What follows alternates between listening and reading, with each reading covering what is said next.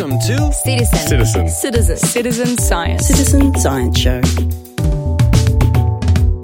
G'day out there all in podcast land. I'm here today with Greg Tasney. We're out in the field, so there's a few nature sounds along with our podcast, isn't there? That's exactly right. Yeah. I'm just new to iNaturalist and I'm just trying to use the app. Greg, could you give us a few tips on what to do and what not to do? Yeah, so I've been using it for quite a few years now, and I'm by no means I'm expert on technical side of things. I mean, I'm the kind of guy who just gets out there and loves nature, biodiversity, gets pictures on. So I don't have patience for the technical side of things, so I blunder into it, and I lean on people like Thomas Massalio, Nick Lambert, the really experts, to get to the bottom of it. But generally what I did, I started out with the mobile phone, taking terrible pictures. At night, you can see my first 20,000 observations of these terrible pictures at night, and I'm embarrassed about it now. I would say stubborn about not getting a camera, but I invested in a bridge camera. That started me on the road to a camera I've got now, which is worth a couple of grand. Nothing too expensive, but for me, it's my hobby. It's worth it if you're really into it to get a good camera and to get the good lenses. But what you do, generally what I do, I'll go to a site. My primary goal is plants. Yep. And collect everything along with the plants, right?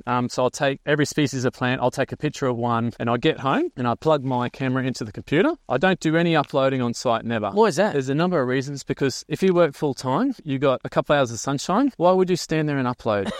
Reception's another problem, is that, the quality photos that cameras and phones take, they're quite big. They take a long time to upload. Yeah. So don't want to waste my time. I want to go to the next corner, to the next creek, see more plants and animals. That's the time in the field. I know Nick, I'll give a shout out to Nick Lambert, who's the expert at getting photos, and sometimes he'll get so many photos, it takes him 6 months to upload from a project. Oh, really? Yep. So he'll still be uploading a year later from a trip that he did a year before. So yeah, it's all about optimizing your time in the field. So you could miss the best plant or animal while you're standing there uploading. Reception, of course, is another one that's very important. Reception's not that good. And you don't want to be stuffing around looking for identifications either. So you want to get back, you put it on the computer, let the AI have a shot at it first if you're not confident. And then if you're happy with the AI decision, you can go with that. But then you let the other people in as well that actually give you the research grade or identify it for you. So yeah, really avoid doing any uploading in the field. It's all about collecting the shots, covering a lot of ground, not wasting your time. So when you get home and you got all this data, you sit down with a cup of tea or a beer? Absolutely. So I'll give you I did a crazy BioBlitz week holiday. So there's actually BioBlitz holidays now, right? It's going to be a massive boom economy in the future where crazy people like me, Nick and Thomas went on a week holiday recently to WA. Yeah. And from 6:15 to 11 o'clock at night, all we did was take pictures of animals. Oh, wow. And plants. And Thomas got back. He took 11,500 pictures.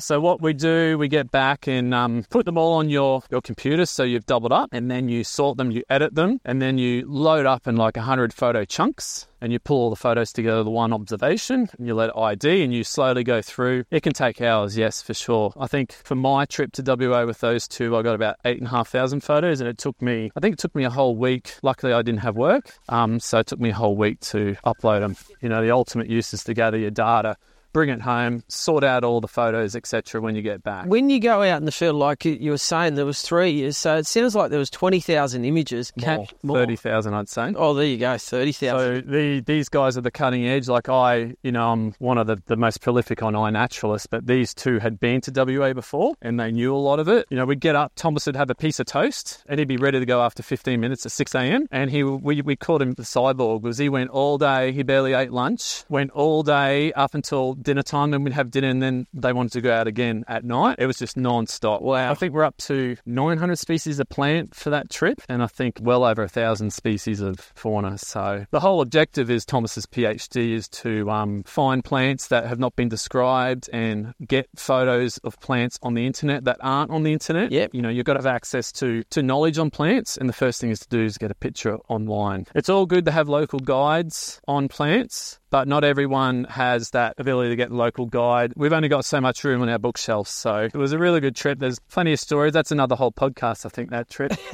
How many new discovered species did you find on that trip? We shouldn't discount the work that the herbariums do. Yeah. So you don't know, a lot of them you don't know that they are undiscovered. Yeah. So I'll give you another example recently of a bioblitz I did in Southeast Queensland. So Southeast Queensland, well renowned for every single plant's been found and dug up, and decades of history here. So it's very hard to find a new species. But went on a bioblitz at our Boona area, took people around, got to know the owners. I asked to come back, and with the goal to add to their plant list and get photos and put on iNaturalist, Citizen Science. They're lovely people. They brought me back, and I so happened to invite a taxonomist from the Queensland Herbarium who came along. He came with me, and it just so happened we found a new species of nightshade. Oh, really? Which is significant in Southeast Queensland because, like I said, most of the plants are found. It's not like spiders where there's just no resources. They're hard to find. The plants are really well researched. So we're at a stage now where he's got samples of the plants. He's got to go back and get more samples, but it's come off the back of a bioblitz. So the relationships that were built. Beautiful. Yeah. I love that. When you were a little boy, did you have an interest in this sort of stuff? I did, but I was a lazy kid, so I never really put any effort into it. And, I always wanted to be an environmental person. That means study, right? You got to do a big degree. And in my family, nobody really does study in degrees. And I remember telling my parents young, I want to be a bush ranger. And they laughed at me.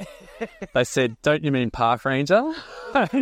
And then I said, yeah. And my mum said, you don't want to do that. You'd be cleaning our poop from the toilets. So I was easily dissuaded, but I guess what you want to know is... What do you do now for a living? So I'm a financial planner, and I'm trying to move into an environmental job. And I think pretty much what's going to help me get there is the citizen science side of things. Beautiful. Because I've got no background of educational qualifications. But a lot of experience in the field. Absolutely. Like I have done 5 or 6 years of constant, like nearly 100,000 observations, which has been like rote learning to me. It's no magic pill here. You just have to repeat it, and you got to be interested, obsessed. Especially with plants, there's a great opportunity in plants because a lot of people aren't interested and they all look the same. So, I've gotten my level of skill at a reasonably high level now, and I'm trying to move from financial planning to an enviro job. So did you do any TAFE courses? No. Everything's been out in the field with scientists and other people. And well, that's what's happening now because, it was out on my own trying to get my knowledge up, but now it's transferring over to I'm out with actual scientists and learning off them. I did a recent myrtle rust plot with Louis Weber, who's the top subtropical rainforest plant guy in northern New South Wales recently. I'm out with Glenn Leeper and Paul Forster a little bit from the herbarium. These guys, you can learn so much from them, how things are done properly beyond citizen science. Yeah. So Paul says to me, he says, Greg, this iNatural stuff's all good, but when you go to court, you need that collection. So I know when I do move to professional in years to come, I do know there's a leap that you have to take. Yeah, that's fantastic. And is your family supportive of this leap that you're taking? It's very hard because, I've got a wife and a daughter. Yeah. And, these days both work, both pay the mortgage. So it's very hard. At the moment, I'm at a juncture where I'm at a career break and considering study to sort of boost me into to go with the skills to get me into the environmental section. If you don't mind me asking, how old are you? I'm 44. 44, Yeah, so you could say it's a midlife crisis thing. But, it's a passion that I should have started when I was younger, how you brought that at the start, followed what I did. But, with some of us guys, our heads don't really come out of our bums till we're 30, right? 33, I reckon. Oh, 33, yeah, that's right. We live in our own little world for a long time. You've really had your head out of your ass for the last 11 years. Yeah, that's it. Oh, for sure. So, look, a lot of things have come from it. It triggered I found a rare plant in Oxford Creek catchment called the Anglestead myrtle. There's only 7 left in that catchment, and I found one, and luckily I had a great catchment project manager who it triggered a 14 grand grant, and then it triggered a $60,000+ threatened species recovery project, which they're in the middle of now. So you can make a big difference. I know that my greater glider observations helped the researcher zoologists help form the new status as well. It's just a little bit helps, right? Yeah. But you get contacted by many specialists, things you find. We'll just cut through here. We'll get past them. Yeah. Oh, hang on. Oh, I thought it was a snake. Yeah, so did I. Xanthorrhoea fulva, Pete. Get the cross-section of the leaf halfway down. I love it out in the fur. Yeah, no, it's great because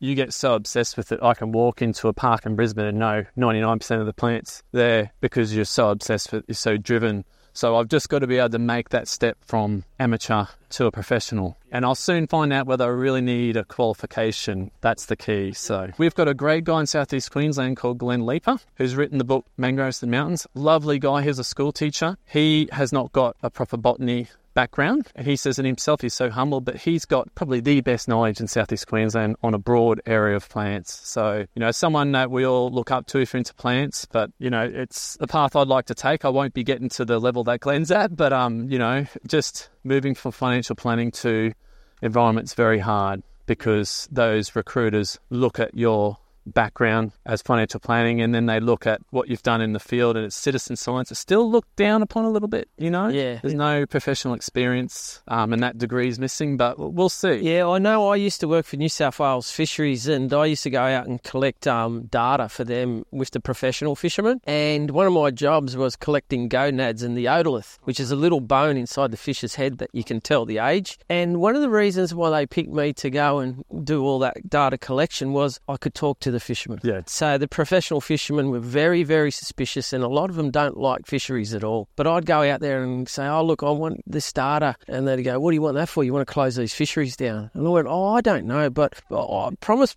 please don't put you in your lobster pots. You hit on a super important thing where I talk to Land for Wildlife officers and they talk about the importance of interpersonal relationships and communication with a whole wide range of people, right? So third generation farmer. The great thing is for me personally, I've got that because I've been a financial planner. Yeah. So I've been dealing with close personal relationships with clients for years. In reality, moving to that to dealing with landowners will be actually an easy transition, but it's exactly that. You've got to meet the person, you've got to hear what they have to say, then you've got to adapt and you've got to understand what they're worried about, what they want to talk about, and you adapt to that. It's psychology in a way. And there's lots of different user groups and everyone's different and the one approach doesn't always work all the time. That's exactly right. You have to change the way you speak to people. It's like going on one of these walks. I sense what the crowd wants to look at. If they want to look at plants, we can really nerd out on plants, but generally people want to look at fauna as well, so you have to spread the interest across, look for fauna as well. So you really have to adapt to the people you have with you. Well, thank you very much for your time. We need to talk again. We're out in the field out there and everyone in podcast land, and I hope you have enjoyed this. I've enjoyed this so much. It's better than sitting in front of a computer, walking through the bush and just talking and being out with the BioBlitz that I've talked about so much in the last few months. You've been listening to Citizen Science. Citizen Science. Citizen Science Show.